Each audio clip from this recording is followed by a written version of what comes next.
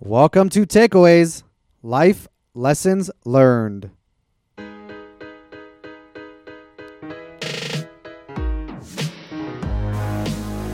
your host, Hayam Mizrahi, recording from MDL Group, recognized market leaders in commercial real estate brokerage and property management in Las Vegas, Nevada.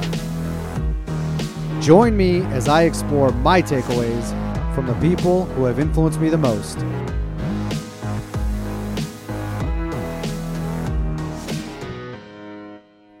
Let's get started. So we are here with Ilan Carr. It's good to be with you. Yes. Thank you. Rarely do I ever introduce somebody just by reading their resume. Today I'll make an exception and you'll see why. Ilan Carr was born in Manhattan. His family immigrated from Israel, being Iraqi refugees.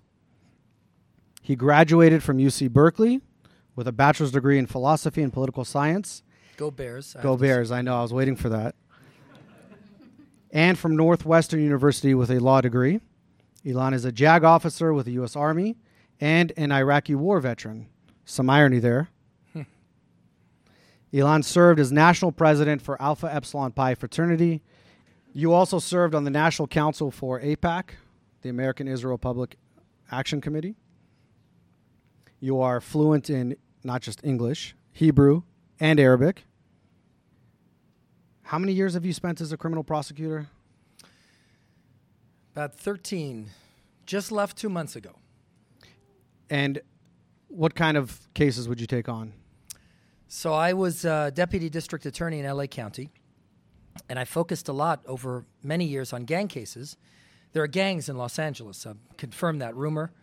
And you know, really violent crime, awful crime. And then in the last year of my duties as a prosecutor, I was in a special victim unit. And so I prosecuted child molesters, rapists, domestic abusers, and really awful crimes that turn your stomach, but it felt good to bring justice to victims of those horrible crimes. You were a congressional candidate. And if all of that I talked about wasn't enough, on February 5th, 2019, your title grew exponentially when the Secretary of State, Mike Pompeo, appointed you, and you are henceforth known as Ilan S. Carr, Special Envoy to Monitor and Combat Anti-Semitism. Thank you. My title grew in length of in number of words, that's for sure. So the national president of AIPAI, I should say, is known as Supreme Master.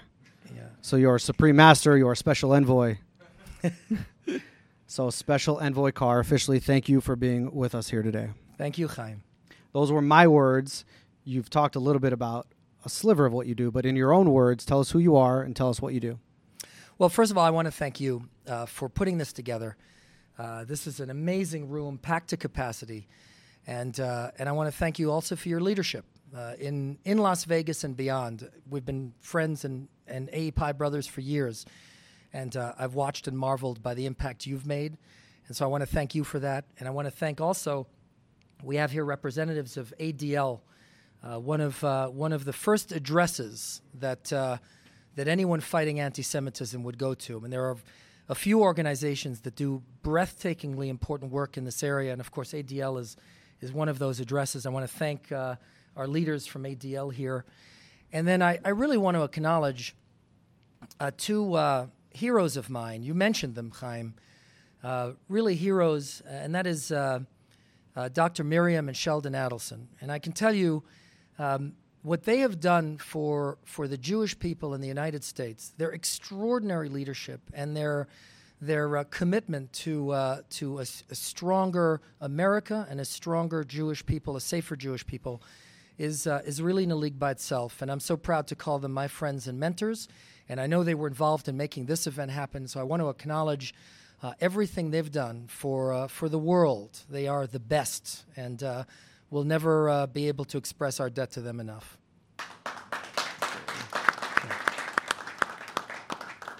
So what I do.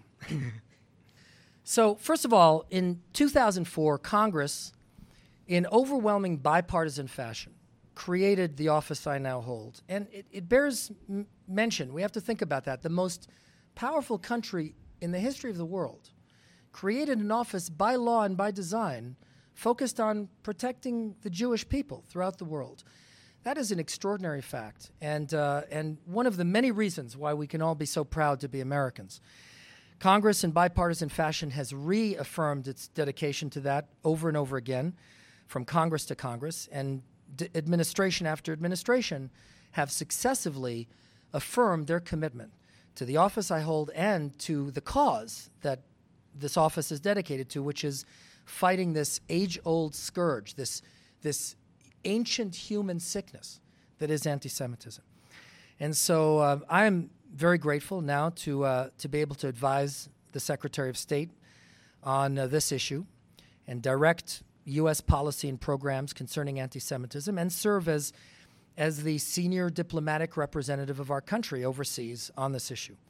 And this is an urgent time to be taking on this challenge because anti-Semitism is increasing all over the world.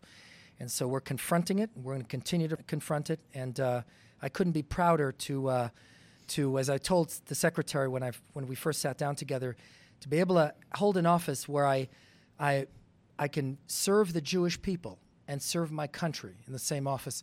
Doesn't get better than that. So I'm very proud to be doing this. I think it's safe to say for the rest of this clap, snap, whatever it is, but audience participation is great. From your intro, I deliberately left out your wife and your children, but spend a few minutes and tell us about them. Well, I definitely married up. And Dalia is just the best. She's a medical doctor, a rheumatologist. And thank God she's one of the greatest gifts of my life, and she gave me the other three greatest gifts of my life, two girls and a boy. And I'll tell you, I'm doing this for them. You know, I think about this vile poison that is anti-Semitism, as President Trump called it yesterday, and he called it that also a few months ago. It is a vile poison, and we fight this fight for them, for our kids and for our grandkids, and so that they will inherit a better world. I'll tell you, when I got the call, actually the State Department called me. It was out of the blue, not to offer me the job, but to ask if I would be considered as a candidate. And I said, of course, I said, well, thank you, I'm flattered, but I need to talk to my wife. I mean, it's in Washington, D.C., we live in L.A., I'll get back to you tomorrow. I spoke to Dalia, and I told her about the phone call, and this is why I married up. Without hesitation, she said, you must say yes. It's a no-brainer. It won't be easy on us. We're in L.A., you'll be in Washington, it'll be hard, but you're serving our country, you're serving the Jewish people, you must say yes. It's a no-brainer. That's what she said, without hesitation, because she gets it. She gets it. Sometimes we have to make sacrifices, but that's what Tikkun Olam requires, that we make sacrifices to make our world a better place. And that's what she is proud that I'm doing, and that's what I'm so proud to be doing. How long is your appointment for? So it's a political appointment. I serve at the pleasure of the president. So far, he's happy.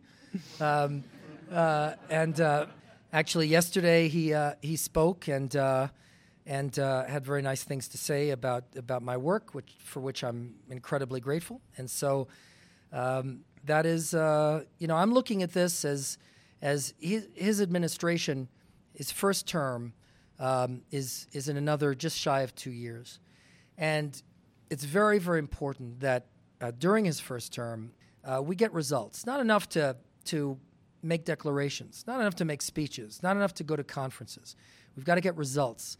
This is too urgent a time. This is too urgent a crisis. And so I'm determined that in these... This being anti-Semitism. Okay. And so I'm determined in the next 2 years that we really get results, and so that when the president begins his second term, he can look to great things in the future for the Jewish people in the world. You and I met when I was an undergraduate and in Alpha Epsilon Pi fraternity. I went to a convention over the summer. Yes, thank you. Thank you for the snaps. You were a volunteer at the time. I remember exactly the ballroom where you were standing, where I was. I think Marty Weinberg was here, said that's Ilan Carr, and gave me the rundown of who you are and what you mean to the fraternity.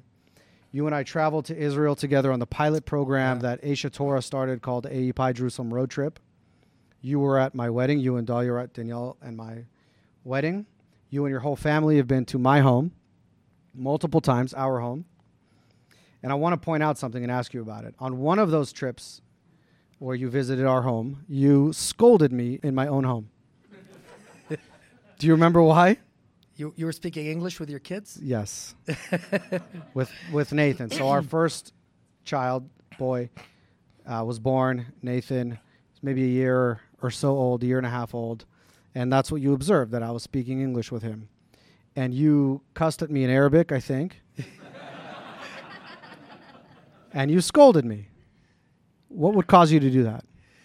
Well, I told you, I know how excellent your Hebrew is from personal experience, and I said you should be speaking Hebrew with your kids, and that's what we do. I don't say a word in English to my kids ever, and the reason is that the United States is our country, but Hebrew is the language of our people, and when a kid, that's right, and when a kid speaks Hebrew, and or an adult for that matter, and when you can open up the Tanakh and read it like it's a newspaper, and when you can go to Israel and feel at home, it entirely changes how a Jew defines himself or herself. It makes you understand that we are part of a people, an ancient people, and we have a lineage, we have a cultural heritage.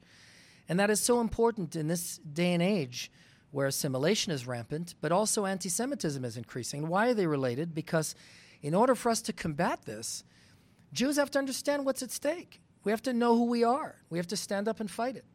And so that's why we speak only Hebrew. My kids don't answer me in English. They only answer me in Hebrew. And I'm very proud of that. And I think you're doing that too. Because of you, honestly. Well, honestly. Thank you. If I had that influence on you, that's it.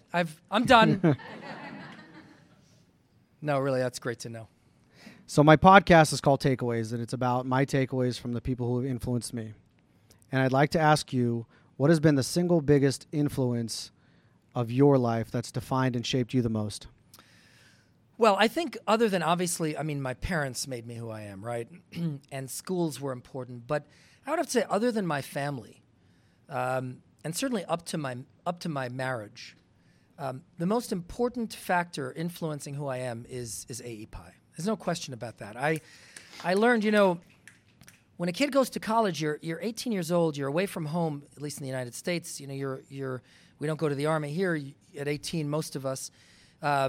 You're away from home for the first time, and these are formative years when we're discovering who we are and when we're, living apart from the watchful eye of our parents, and we're finding ourselves through our peers. And I'd say API taught me more than I could even quantify about myself, about my strengths, and about my weaknesses. Some of the most important lessons in life is about, what your weaknesses are, what you need to compensate for. But the entire idea of service and the importance of service to the Jewish people and to our country, the idea of leadership and what that is and how to be a leader, all of these things I learned in API, and it is really extraordinary how in everything I do, whether as a prosecutor, as a U.S. Army officer, I led an anti-terrorism team, helped to lead, I should say, an anti-terrorism team in Iraq. What I'm doing now, it's amazing how the lessons that I learned as a brother of API from the age of 18 and even today, but certainly 18, 19, 20, 21 while I was in college, it's amazing how influential and formative and transformative those lessons were. So I would have to give that as my answer. API has been profoundly important. What is one example of a lesson you learned while you were in college and in API? So I'll tell you the best lesson I learned. Frederick the Great once said, one of really the greatest military leaders in history, and a statesman of the highest order, once said that the worst misfortune, the greatest misfortune that could befall a prince is never to experience failure. And so I will tell you, one of the greatest lessons of API, in addition to the the incredible, profound friendships, real family, and the feeling that I'm safe with my brothers, and that you just can't put a price on that. But one of the greatest lessons I ever experienced was losing an election in my chapter. Now, I ran for Congress, and we did pretty well. Finished first in my primary, and then we outperformed party registration by 18 points in the general election. But I ran out of money. You lose an election for Congress, and you can say, well, had I raised more money, it would have been different. And had I bought more rating points on TV, and I sent more mail pieces, and had we done. But you know what? When you lose an election, in a context where the voters are the people who know you best, who know you as well as you know yourself, you can't blame fundraising, and you can't blame your consultant. And if he's watching, I don't blame my consultant. He might be one. I don't blame my consultant's great, but you can't blame anything. You can't blame anything other than yourself. You can't. These guys are your best friends, and if they vote against you and pick someone else, it's because they think that other person is better. Hold on, you're talking about these guys being the constituents, so to speak, in constituents API? In my chapter. Yeah, I'm talking about students. When I ran for president in my chapter, I'm not talking about international president, but when I ran for president in my chapter, I was, 19 or 20. And that experience, obviously it hurts, and then you get over it and you think, okay, what are they not seeing? What am I not showing them? Why do I think I'm better able to do this than they think I am? And I have to tell you, that experience made me who I am today.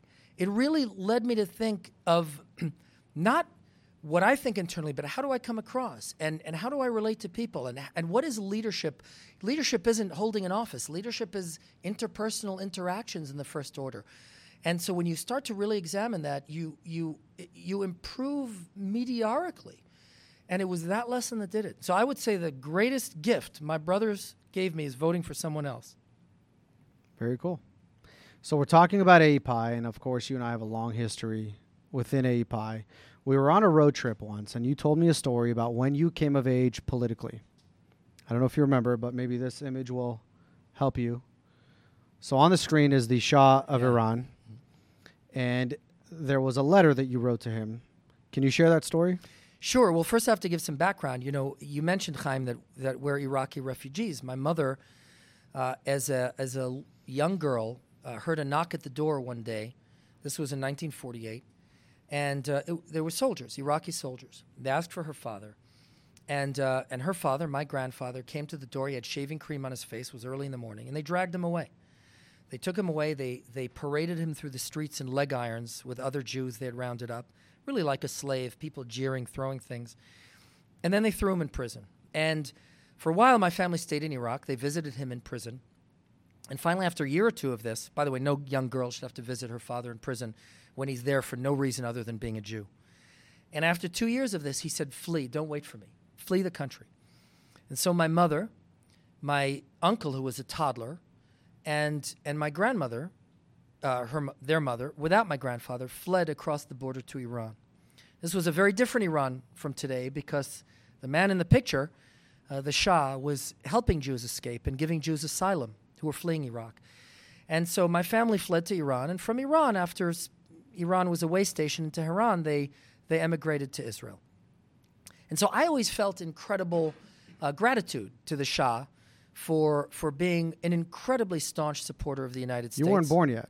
No. But this was a story after. I mean, this was we're talking about 1950 this happened. But when I was born and when I was a kid, I always felt incredible gratitude because this story of my family's persecution in Iraq was indelibly etched into my mind. And so I always felt this great gratitude to the Shah for being a staunch ally of the United States and a supporter of Israel and a supporter of the Jewish people.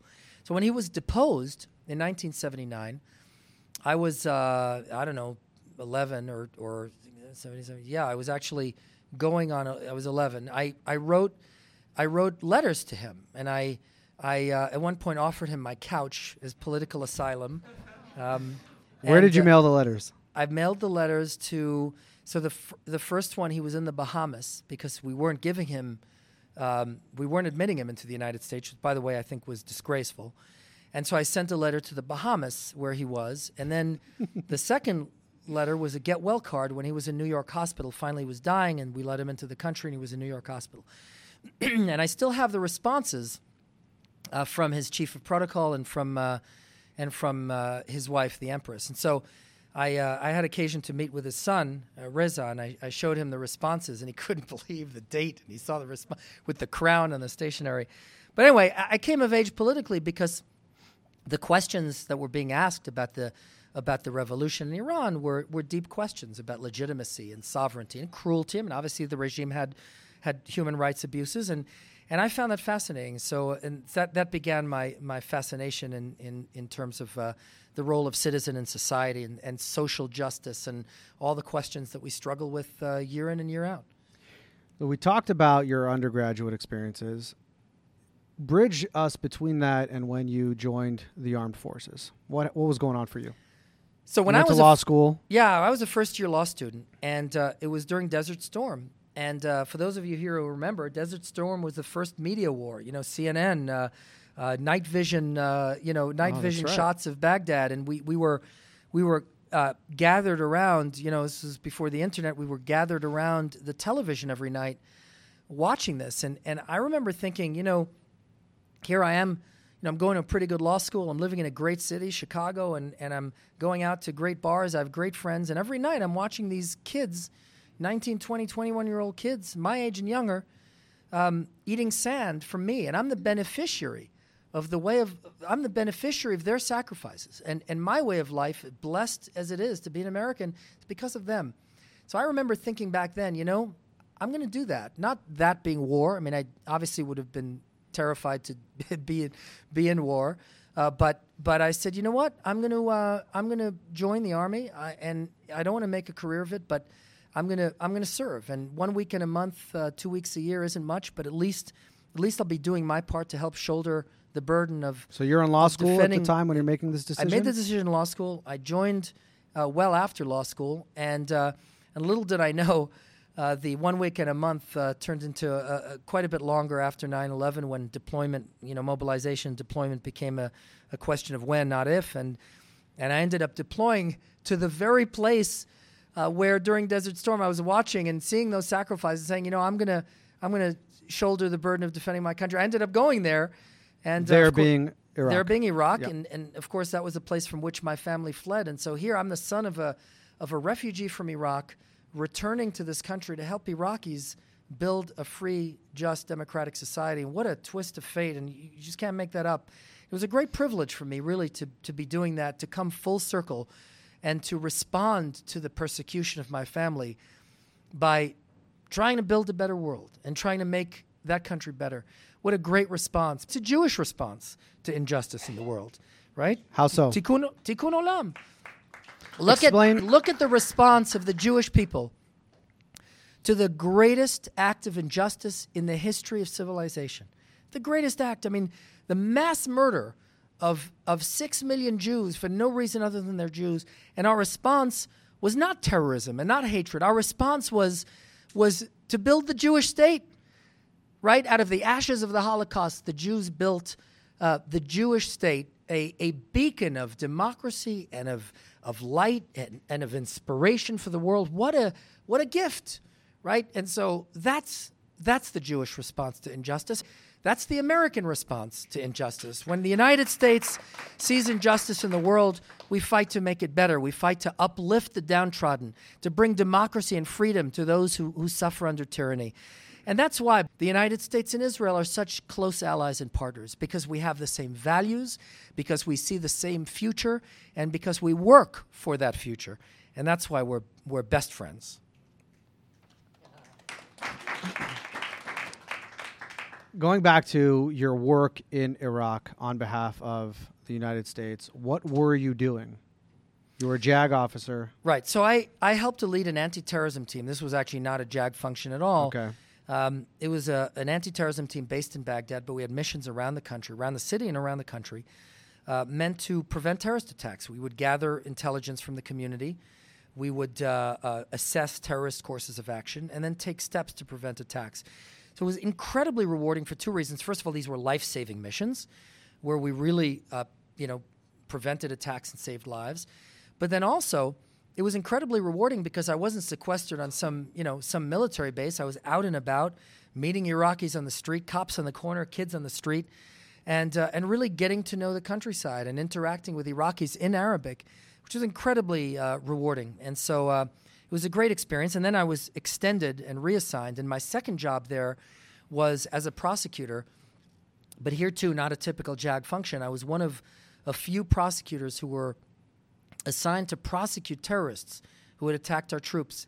And those prosecutions were conducted in an Iraqi court before Iraqi judges under Iraqi law. And so this was the first time in history that U.S. military officers appeared and litigated in an Arab tribunal. We really made history, and it was incredibly exciting. It really made a difference. Say something in Arabic. Shlonek Habibi.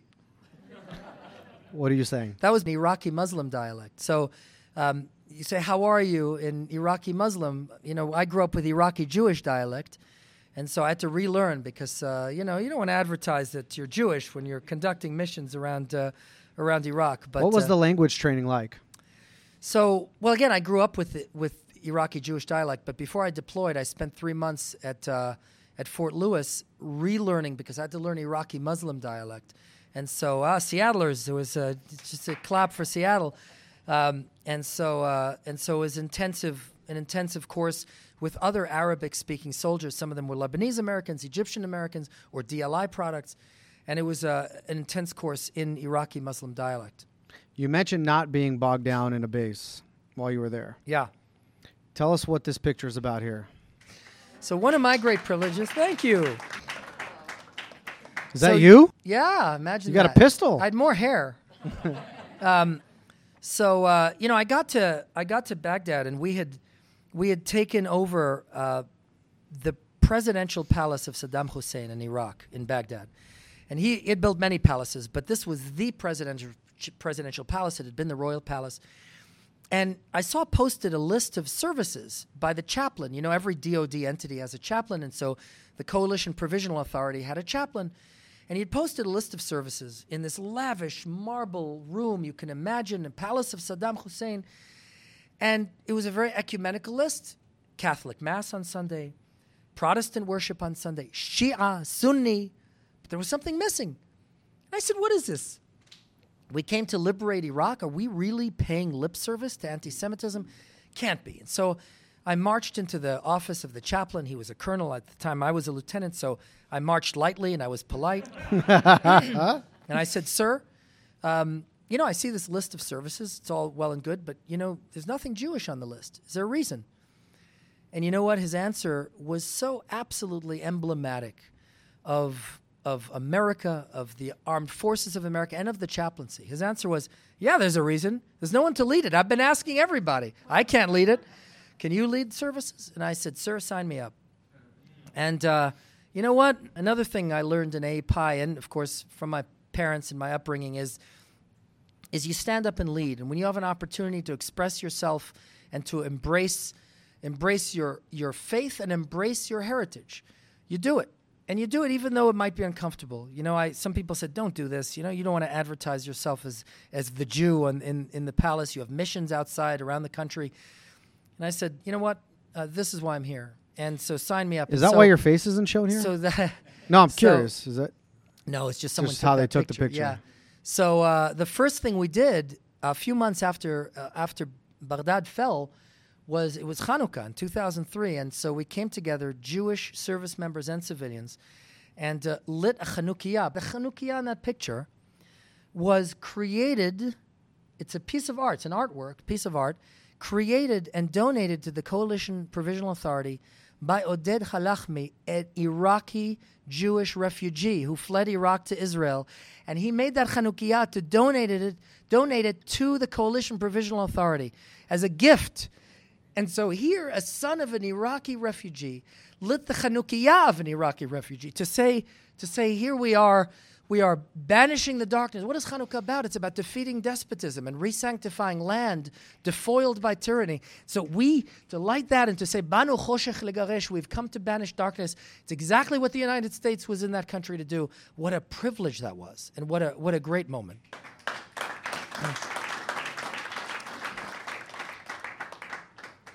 So we talked about a little bit your life as a prosecutor, your life in the armed forces. You mentioned some statistics around your campaign for Congress. And we know the outcome, and we know the headlines. Tell me what you felt when you read this or heard the news for the first time. Well, losing sucks, first of all. But I'll tell you, I never for a moment doubted. I deeply believe in God. It informs everything I do in life. And I never for a moment doubted that it was for the best. In fact, the election's November, a general election, right? Shortly after the high holidays. Rosh Hashanah, Yom Kippur, we're in synagogue all the time. Not once did I pray to win the election. I prayed for what is best. Because who knows what is best? So I always say, God, please, the best thing should happen. Put me in a place where I can make the most difference for my country, for the Jewish people, and for a better world. That's what I always pray for. And that's what I prayed for after the election. I said, I lost. It's uncomfortable. You lick your wounds. But then you move on. You say, okay, this is for the best. So what is it that I'm meant to do? And here I am. And, I'll tell you, it's amazing how things work out. And first of all, that campaign and the strength of my campaign put me on the radar of the administration. So even the campaign was for the best. And then the loss of the campaign allowed me to do this. And so, it really is Elohim Gadol. God is great. And we have to trust that things are really for the best. So this being the next set of headlines. Wow. That's when you were appointed by Secretary of State in your current role. Yeah. So tell me, I'm going to ask you bluntly, what the heck does a special envoy to monitor and combat anti-Semitism actually do? So, like I said, diplomatic representative on this issue. I advise the Secretary of State on U.S. policy on this issue, and I direct all policies and programs concerning anti-Semitism. So what does that really mean? So complicated question, because anti-Semitism is a complicated phenomenon. My job is twofold, statutorily, monitor and combat. Each presents a challenge. Monitoring anti-Semitism, what does that mean? You can count Jews getting beaten up in certain parts of Europe. Is that anti-Semitism? Of course it is. But we all know anti-Semitism is far broader and far deeper. Hold on one second. On the monitoring part, what you just said, there's a report about someone they got beat up on the streets in Europe. How does all of that get cataloged, so to speak, monitored, and flow up to your office? So we have a staff. We work with European countries on reporting of hate crimes. You'd be surprised to know that the Europeans, almost all of them, don't disaggregate hate crime data. So you actually don't know if ADL is in the room. You'll probably nod vigorously. You don't know if a hate crime is against Jews or against gays. They report it as a hate crime, but it doesn't. The data isn't further disaggregated. One of my big asks when I'm going to Europe, by the way, I'm leaving in 3 weeks, is to increase the accuracy of reporting. So we know exactly what's happening. So now what do? We get reports from police and governments, but we have to supplement those reports by the reports we get from Jewish organizations like ADL, like AJC, like B'nai Brit, like NCSCJ for Eastern Europe, and our embassies, which report those that data, and we work directly with the Jewish communities in Europe. So we assemble that data. But again, an attack on a Jew is certainly anti-Semitism, but doesn't begin to capture the many facets and the depth of anti-Semitism. What is anti-Semitism? It's those attacks. It's also statements by leaders that are anti-Semitic. It's textbooks that indoctrinate anti-Semitic hate in the next generation, which is an especially urgent Where are those task. textbooks found? Well, in the Arab world, certainly, even in some countries that are allies of ours. Have you actually seen a textbook? Of course, I look at them, I monitor them. We have projects. It's some of these textbooks are you shake your head. It's out of Nazi Germany in the 1930s. Some of these textbooks. Give an example of what is in one of the textbooks. Oh, I mean, the sorts of things Jews do. That Jews inject poison into society. That Israel is killing babies. That I mean, it goes on and on and on. You cannot believe the kind of indoctrination that happens in the next generation. And that is such an urgent task we face. So it's textbooks. It's online hate. It's what you see on the internet. Of course, social media doesn't cause these things, but it's a vector for these diseases. It's also government inaction when they should act. It's government action when they shouldn't. A lot of people don't know that there are countries that have banned shrita, banned the kosher slaughtering of animals, meaning you cannot have kosher meat in these countries. One country... That's anti-Semitic? One country nearly banned brit milah, circumcision. You ban circumcision, certainly, and kosher meat largely. It is an expulsion of the Jewish community. It is a forced expulsion. And now, is it anti-Semitic? Well, certainly in effect it is. Now you can say, well, some countries would say, well, we're concerned with animal rights. That's something, I don't want to show our diplomatic cards now in this interview, but believe me, we have things to say about this, and the United States has clear concerns about this. We're going to be taking those concerns to those capitals and making clear what the effect is, whether the intent is anti-Semitic or not. I don't question the good faith of our friends. If they say the intent is not, I take them at their word. But when the effect is to expel the Jewish community, that has to be addressed. And so anti-Semitism is all of those things. And for each type and facet of anti-Semitism, the response is different. But there has to be a response. And we have to confront it for what it is. And we have to apply the pressure that the United States is certainly capable of applying when you're talking about those many kinds of anti-Semitism. So I was surprised to learn that your role in your official capacity is not necessarily domestic anti-Semitism. Is that true? So the statutory definition of my role is foreign policy. It's why I'm in the State Department. So it's anti-Semitism outside of the United States. However, and I've been saying this publicly, and until the Secretary tells me no, this is my story and I'm sticking to it. Domestic anti-Semitism, certainly on college campuses, very often has a foreign component. There's foreign connections, foreign funding, foreign organizations involved. And you know what? If there's any foreign entity involved in it, that makes it my business. And so we're going to confront anti-Semitism. We're going to be calling it out domestically as well. We're going to be confronting it domestically as well. And I'm proud to say also one thing we're doing, and this is very exciting, we're creating, with the help of other great leaders in the government, we're creating an interagency task force to focus on anti-Semitism Sounds domestically. fancy. It is. So I'm going to be part of it. We have a Department of Education leaders. We have Department of Justice leaders. We have Treasury leaders. We have DHS and we have Commerce. And we are so coming why is together. it important to get all of those offices? Well, because when you're trying to focus on anti-Semitism in a full court press in this country, those are the addresses, right? Treasury is where the money flow is. Department of Justice is where crime is investigated or civil torts are investigated. The Department of Education, right? We're talking about campuses.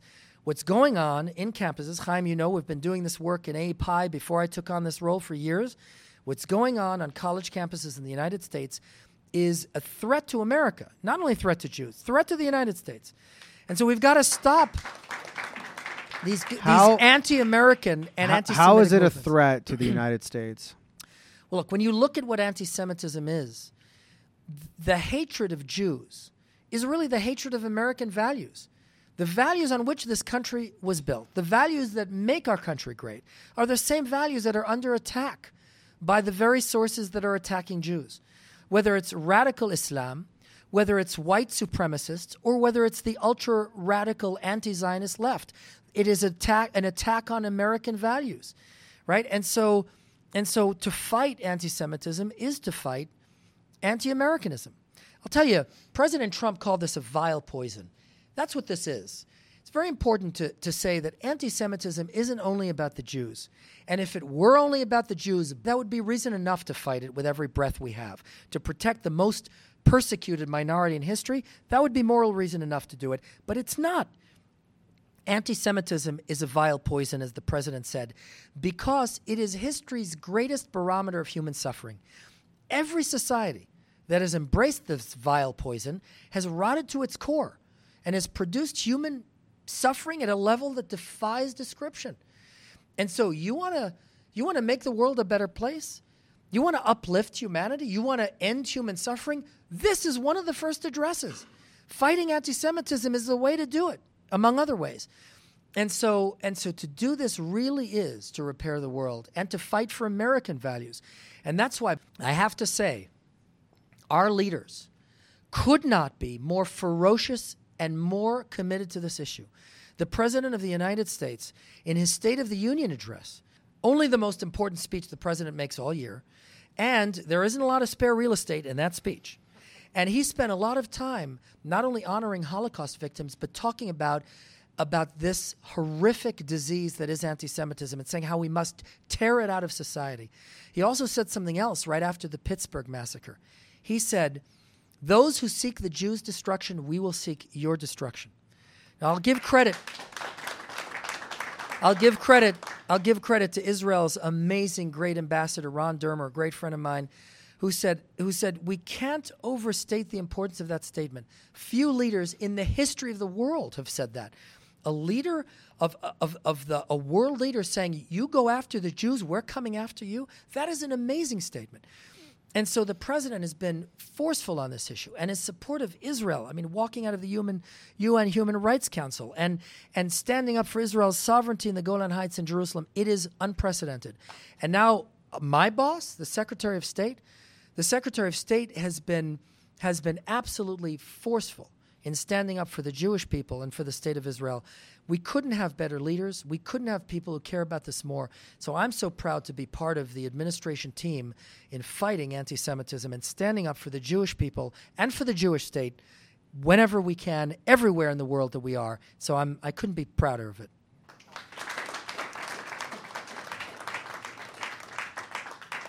That is one part of the anti-Semitism conversation as far as what's going well. I'm going to ask you to report on what is the state of anti-Semitism, and then we'll open it up for some Q&A. Yeah. So that's the good stuff that you just talked about. Yeah. What's the other side? Currently, right. as we're sitting here now, what's going on in the world? So it's pretty bad. I mean, anti-Semitism is on the rise throughout the world. Attacks on Jews, Jewish individuals and Jewish institutions have gone up. Social media surveys have showed in some countries in Europe a quadrupling of anti-Semitic hate speech. A shocking nearly 80%, 78% of Jews in Europe, country after country, say that anti-Semitism is increasing in their country and threatens them. Almost nearly 80%, on the cusp of 80%. That is a shocking statistic. In France, the Jews in France report that anti-Semitism is threatening them. A substantial portion of the Jews in France are looking to leave France. Then you look at instances. In 1 week, just to, day in the life of Ilan and my new role, in 1 week, a few days from each other, we had the chief rabbi of Buenos Aires mercilessly attacked. And while they were saying, we know you're the chief rabbi of Amia, they were breaking his ribs. They broke 9 of his ribs. Then we had a book fair in Oman. Oman, an ally, Gulf ally. Great. The Sultan has been great. So let me say that on the record. A book fair in Oman where title after title, page after page, was all the old classics, Protocols of the Elders of Zion, Mein Kampf, The International Jew, all in Arabic, edition after, it was an encyclopedia of the old classics and the new classics, an anti-Semitic orgy. Then there was a parade in Belgium, in a town in Belgium, a float in a parade that depicted hook-nosed Orthodox Jews with monstrous faces sitting on bags of money with rats on their shoulders. That's the float going through town. This was a few days apart from each other, these instances. This is what we're dealing with.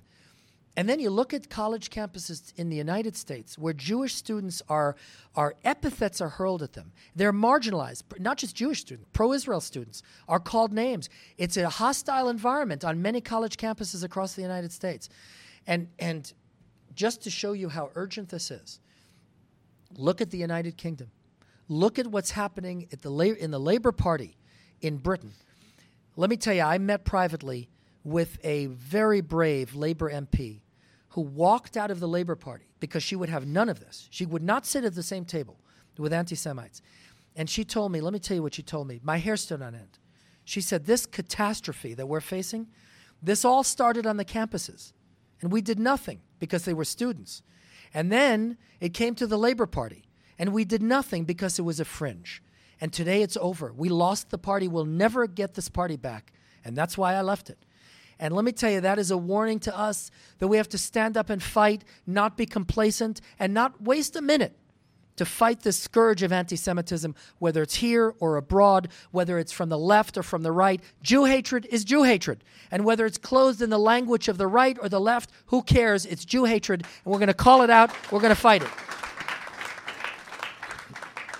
So on that, you mentioned in a event earlier that Secretary of State Pompeo addressed AIPAC and made an on-the-record statement. Can you talk about that and why that's important? It was groundbreaking. It was groundbreaking. And he said, he looked at the crowd of 18,000, over 18,000, and he said, let me go on the record. When a cabinet member says, let me go on the record, that means I'm about to state the policy of the United States. That's what that means. He said, let me go on the record. Anti-Zionism is anti-Semitism. That's what he said. That is the policy of this government in the United States. Why is that so significant? The reason why that's so significant is because of all the forms and flavors of anti-Semitism today, the fastest growing, the tsunami of anti-Semitism, the metastatic cancer, is the anti-Semitism that is clothed in the language of the far left and that defines Jew hatred as hatred of the Jewish movement of national self-determination, and that is what Zionism is. That is the anti-Semitism that is so dangerous. And the reason why it's so dangerous is because unlike the anti-Semitism of the far right, by and large, in most countries in the world, unlike that kind of anti-Semitism, it is not in the fringe. It is not marginalized. The anti-Semitism of anti-Zionism is embraced in large segments of Europe and in large segments of the United States. And it is a deep threat. There's nothing new about this. When my grandfather was arrested and dragged out of his home, he was charged with a crime. He went to court. You know what the crime was? Being a Zionist. That was the crime. And he was charged with handing out Zionist propaganda at a rally in Baghdad. He said when his case was called, he said, Your Honor, I wasn't in Baghdad that day. I can bring witnesses. I was in Basra with the British. I'll bring witnesses to prove I was not even in Baghdad that day. The judge said, you are challenging this charge sheet. For you, 2 extra years, 5 years in prison for you, not the 3 years that his friends got. 5 years. He did extra time. So we know it isn't really about handing out Zionist material, as though that's a crime anyway. But it's not even about that. It's a fig leaf. Anti-Zionism is a fig leaf for being a Jew. That's what it is. When a Jewish leader in Europe 2 months ago was called a dirty Zionist, he was called a dirty Zionist. We're not so stupid as to not understand what that really means. That term, dirty Jew, is an age-old term. And when you substitute Jew for Zionist, you don't make it any better. And now, this wave of anti-Zionism, when Jewish peoplehood is called into question, let me tell you, Zionism didn't begin in 1948. Zionism didn't start with the first Zionist Congress. Zionism was born in Parashat Lech Lecha. Zionism is as old as the Jewish people, and it was consummated when Moses led the Jewish people to the Promised Land. That's what Zionism is. It is who the Jewish people are. Zionism is a central defining feature of the Jewish people as an ethnic national group. It is a central tenet of the Jewish religion as a faith. And so if you're going to deny the Jewish people its identity, and if you're going to deny the Jewish religion its faith tenets, well, then that's anti-Semitism, pure and simple. We have to call it what it is, and we are going to call it what it is. We're going to tear down this false distinction between anti-Zionism and anti-Semitism. So my takeaway in hearing that is how much words matter and how much, when you combat this and anything else, how you define the problem really matters. So thank you for that. I think we should open it up for Q&A. When you ask your question, this is my own personal rule. Please ask a question. Don't give a personal rant or something like that. If there's background is okay, but please ask a question. And Ilan, if we can just restate the question before it's answered. Sure. So who wants to go first? Go ahead, sir. Hi, my name is Josh Kassoff. I'm an AAPI brother and the proud grandson of veterans, so thank you for your service both to AAPI and to the country Thank you. as a whole. My question is, so when it comes to anti-Semitic attacks, the one in Pittsburgh, there's one in Kansas City, a few years ago.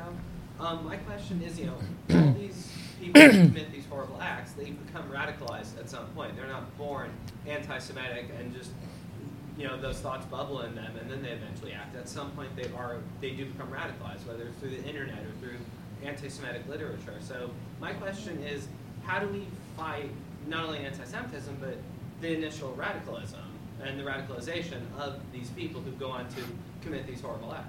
Right. It's a great question. It's great to see you. Thank you. The question was, anti-Semites aren't born that way. They're radicalized in a process. How do we combat the radicalization of those anti-Semites in training, if you will? Look, it's all part of the same formula, right? You've got to confront it.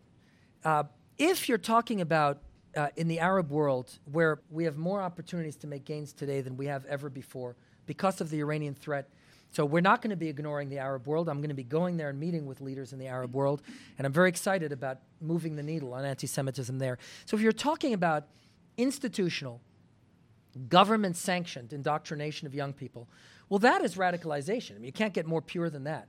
If the next generation of kids in these countries are being fed vile anti-Semitic propaganda, well, that's got to stop.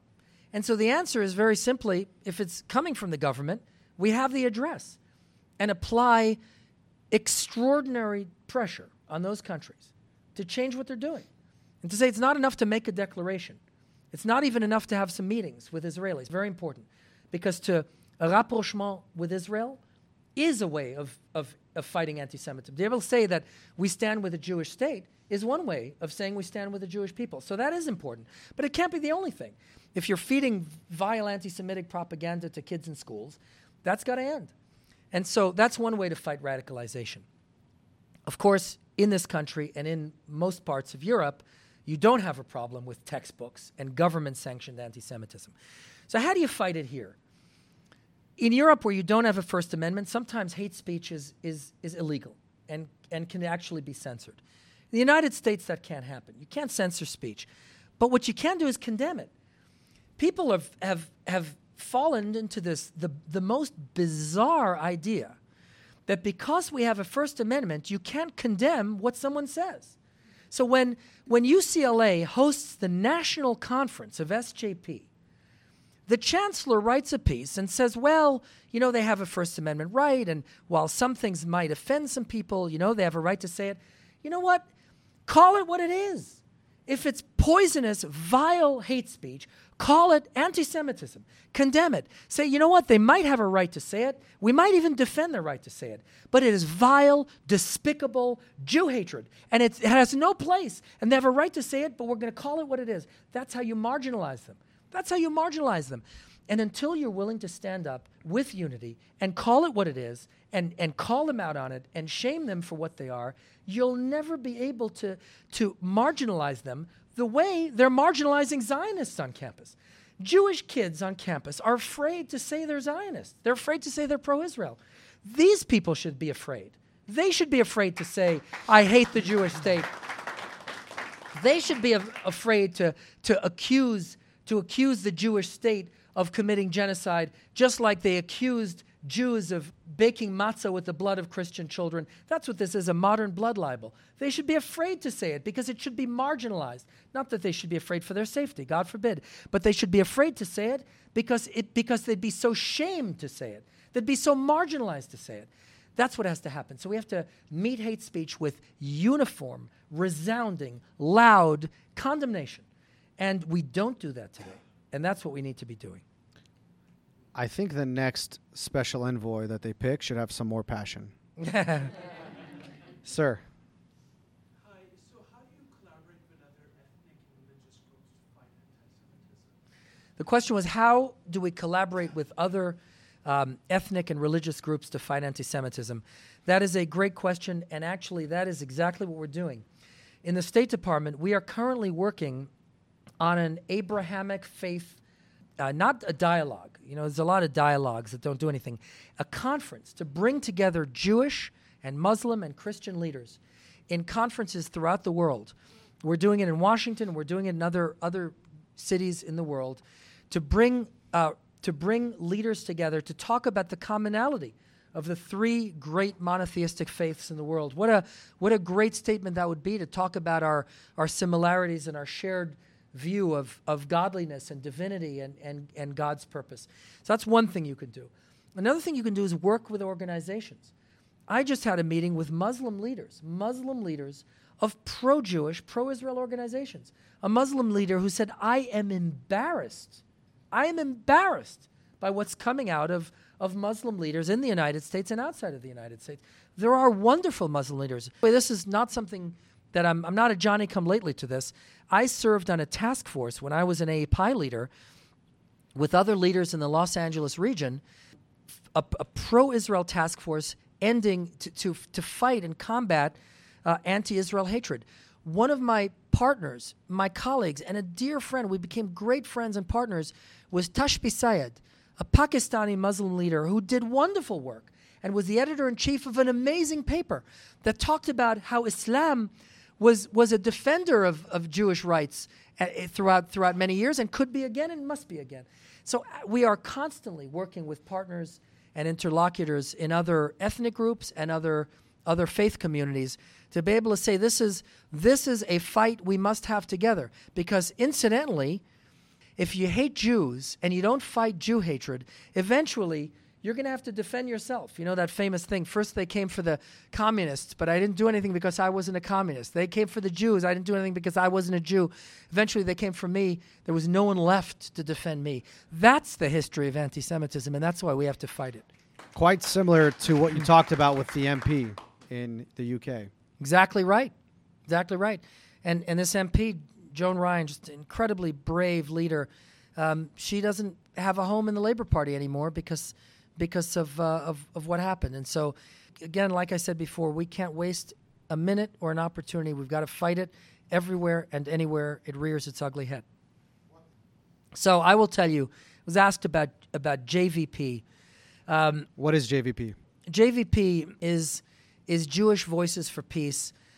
And what others are in that category? Well, if not now, and they're organizations that actively promote Jew hatred on campus. And I will tell you, there was just at Columbia, I have the flyer in my phone, Israel Apartheid Week. Again, the blood libel, to label the state of Israel one of the world's greatest democracies, an apartheid regime, a vicious calumny. And this Israel Apartheid Week was promoted by JVP.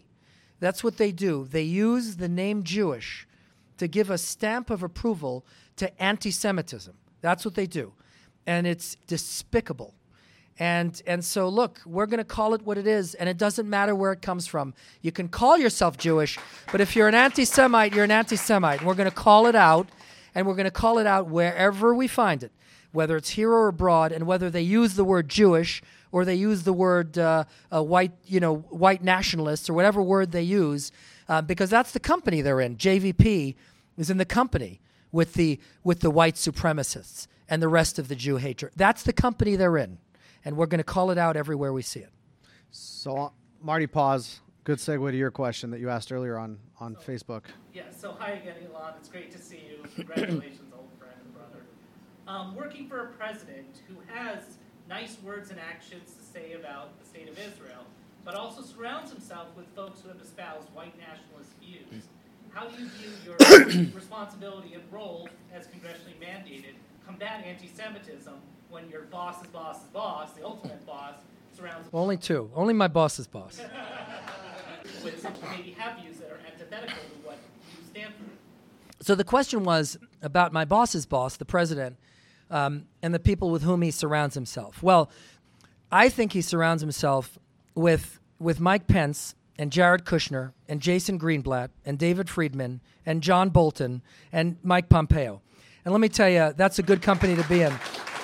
That's a very good company to be in. It doesn't get any better than that. I mean, you could not find people who believe in it more. Let me make this clear. I'm not here to be partisan. When President Obama did good things for the Jewish people, I stood up and said it.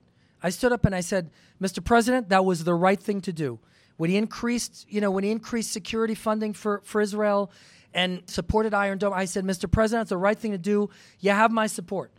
And so, look, I call it like I see it. And you've got in this leadership team the most pro-Israel, pro-Jewish, passionate people who defend us and love us, not just defend, love the Jewish people.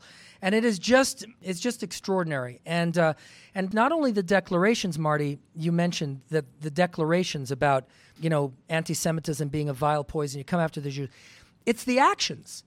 Defunding UNRWA, refusing to allow U.S. tax money to pay the families of suicide bombers, walking out of the Iran nuclear deal. You talk about one of the sources of anti-Semitism in the Middle East. Do you know one of the top sources of anti-Semitism in the Middle East is Iran? Iran is pushing anti-Semitic dogma and anti-Semitic venom throughout the Muslim world. That's what Iran is doing.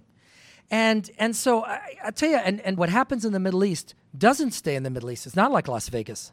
What happens in the Middle East happens on the European street and on the American college campus. And so to walk out of that deal that gave Iran hundreds of billions of dollars, and then to recognize Jerusalem and to recognize Israel's sovereignty over the Golan Heights, it's not just declarations, Marty. It is actions, each one of which would make this administration uncommonly pro-Israel and pro-Jewish. When you put them together, all of this in one half of one term, 2 years, it's unbelievable. And so again, I'm sure there are Democrats in the room, maybe many. It's okay to acknowledge that. It's not conversion. I promise you it's not conversion. To acknowledge, Jews talk about hakarat hatov. When hakarat hatov is an obligation, to recognize goodness is an obligation. You can disagree with this administration on a whole bunch of issues. That's okay. But to acknowledge, just like I said, when President Obama did good things, I acknowledged it. When President Trump and this incredible team does the kind of things for us that they do, we've got to say thank you. We've got to say, Mr. President, thank you, thank you, thank you, thank you. And to do that and to say thank you doesn't mean you're a Republican. It doesn't. You can do that as a Democrat too. My wife is a lifelong Democrat. And she stands up and she says, look, you got to hand it to them. The best ever for us. She says it because that's the truth. You got to tell the truth. So piggybacking on that, if it goes the other way and there is an action that isn't, I don't want to say pro-Israel. If there's an action that is, I think to Marty's question, a little slow to respond to something white supremacists are doing, will you then also stand up and call it like you see it? Look, I've been unequivocal in calling out anti-Semitism from the right. I'm more offended by anti-Semitism from the right. I'm a conservative. And when I hear anti-Semitism come from my side of the ideological spectrum, it offends me more. It brings discredit, on my team. And so I think, this weaponization of anti-Semitism to, call it out, it's all the other side. I just think that does injustice to the cause. We've got to be fair, and we've got to call it out, everywhere, first of all, but certainly if it's coming from our own ideological camp. So I've been unequivocal about it. My first trip overseas will be to amazing allies that we have in Eastern Europe. Amazing allies. Ukraine and Hungary and Poland are wonderful allies of the United States, wonderful allies of Israel, and they're doing great work. But we're going to have some candid conversations. I met with the deputy foreign minister already of Hungary. Wonderful Deputy Foreign Minister Magyar, great guy, and we had a great conversation. And the ambassador in Washington is wonderful. And I praised Hungary. You're safer to be a Jew in Budapest than you are to be a Jew in most of Western Europe. That's a fact. You can't deny statistical fact. And Hungary just announced, and I want to thank the Hungarians for announcing that they're opening a diplomatic mission in Jerusalem. They're opening a diplomatic mission in Jerusalem. And so I thank the Hungarians for all those things, for keeping their Jews safe and for doing so many great things. But I also said, look, Hungary isn't perfect. There are real issues in Hungary. The United States isn't perfect. There are real issues in the United States. You could spend 3 days at the APAC Policy Conference and listen to all of the issues in the United States. Every speaker spoke about it. And so we're not perfect. We have issues to work on. Hungary's not perfect. And I said, look, I look forward to coming to Budapest and having that conversation with you. And you know what he said? He said, we look forward to having you and having that conversation. And so, you know what?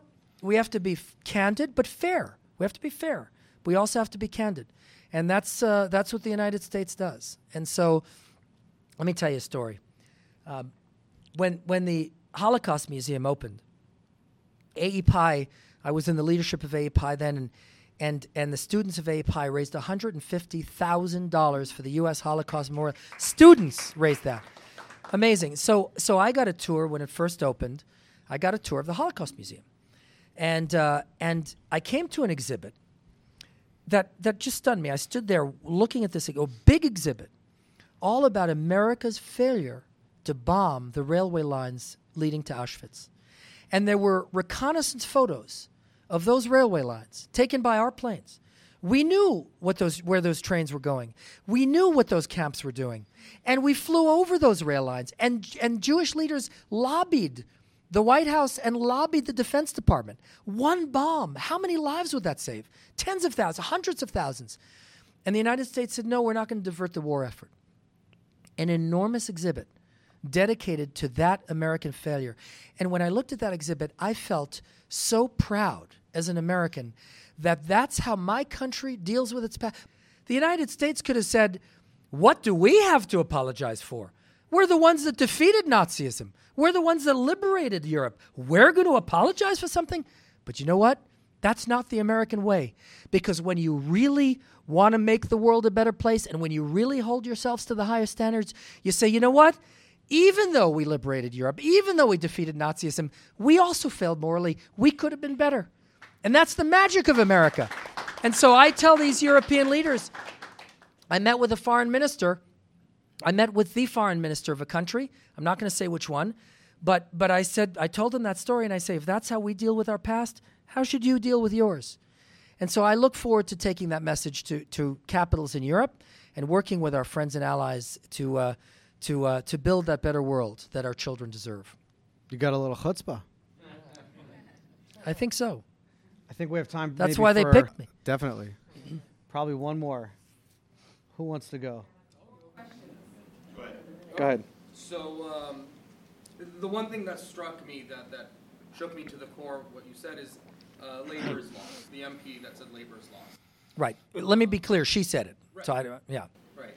I'm not confirming that. Goal that you stated but considering APAC just happened and seeing the front runners from 2020 missing out on that, what's our short-term goal?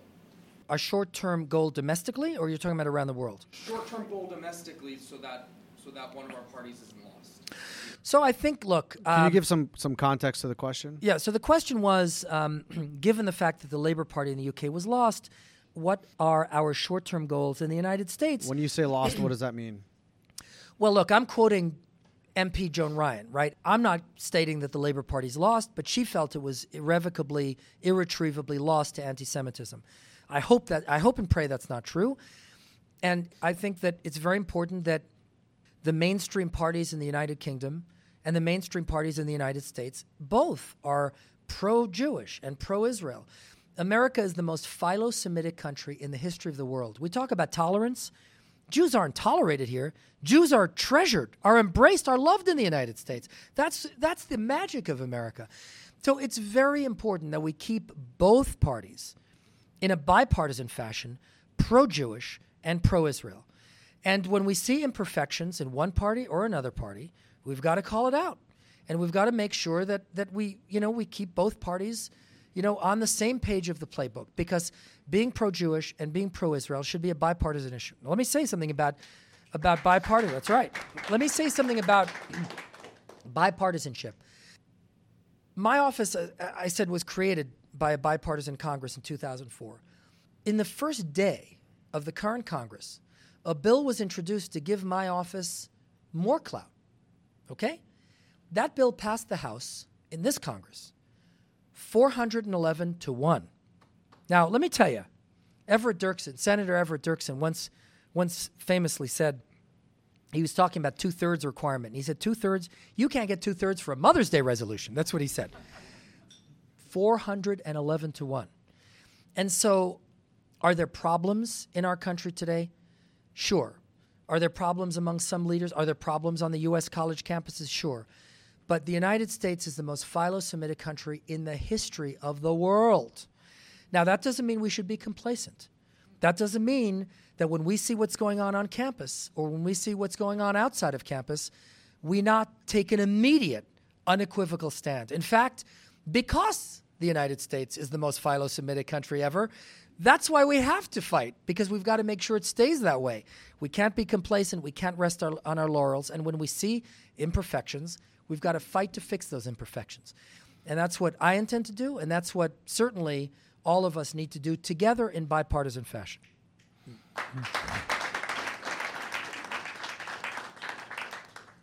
I'd like to end with a little Jewish trivia. I put a quote up on the screen. I'll read it, and then I'm going to ask you if you know who said this.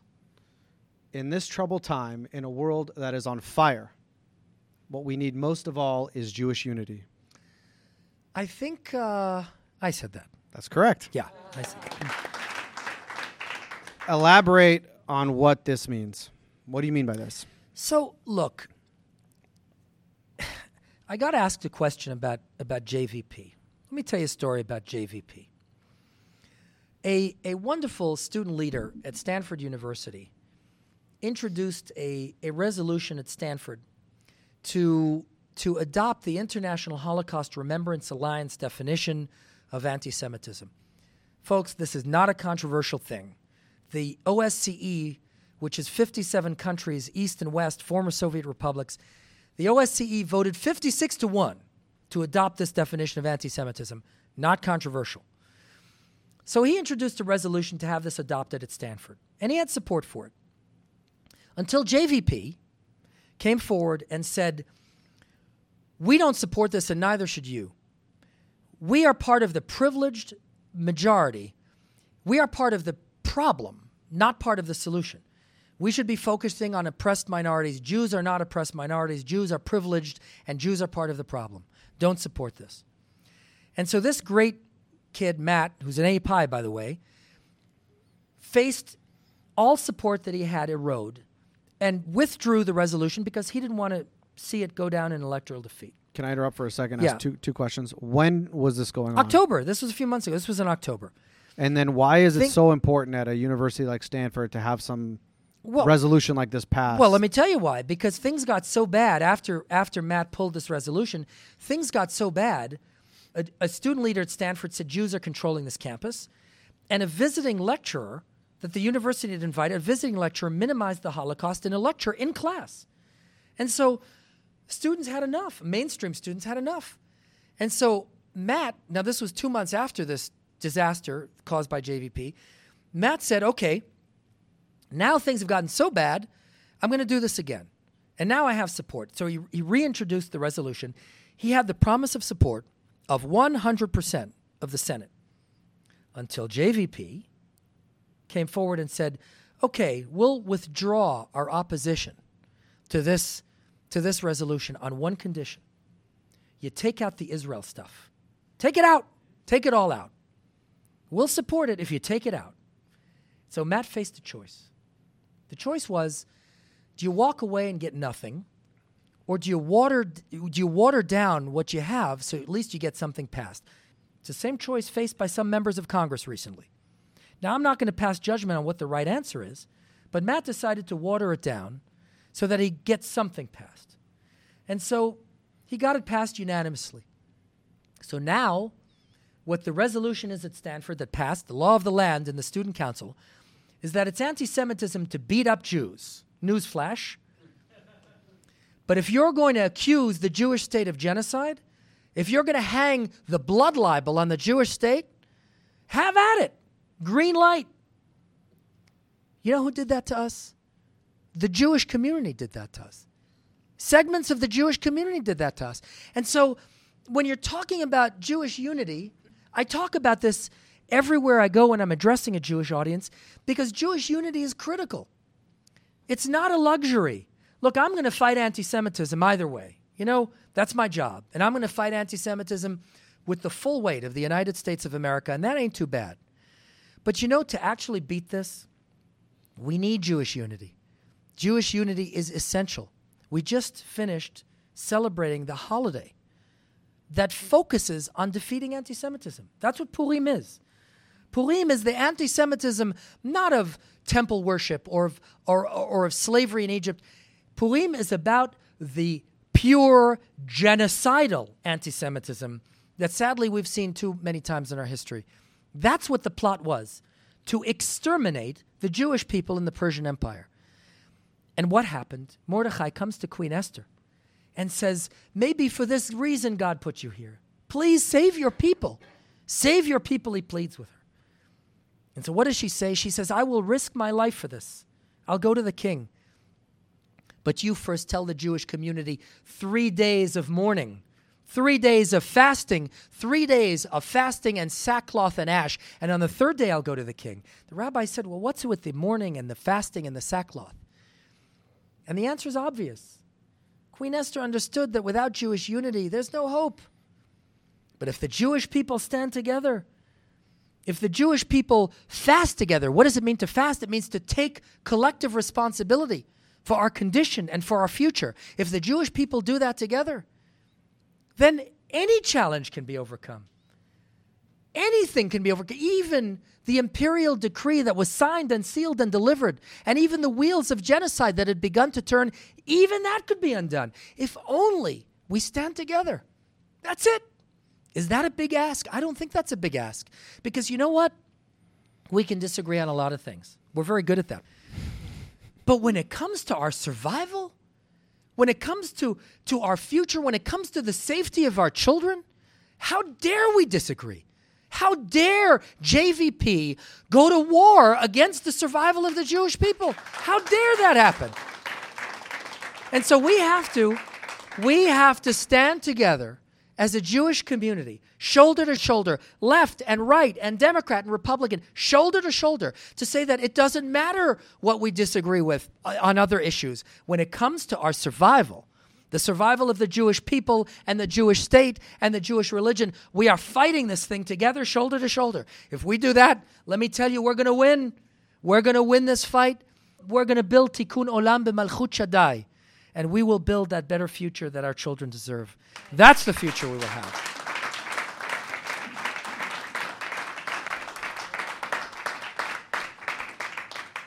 On that note, Special Envoy Carr, you've dedicated your life to the Jewish people, to your country. Thank you for being with all of us here today. Thank you for being a friend and a mentor. And also thank you for your service. Thank you, Chaim.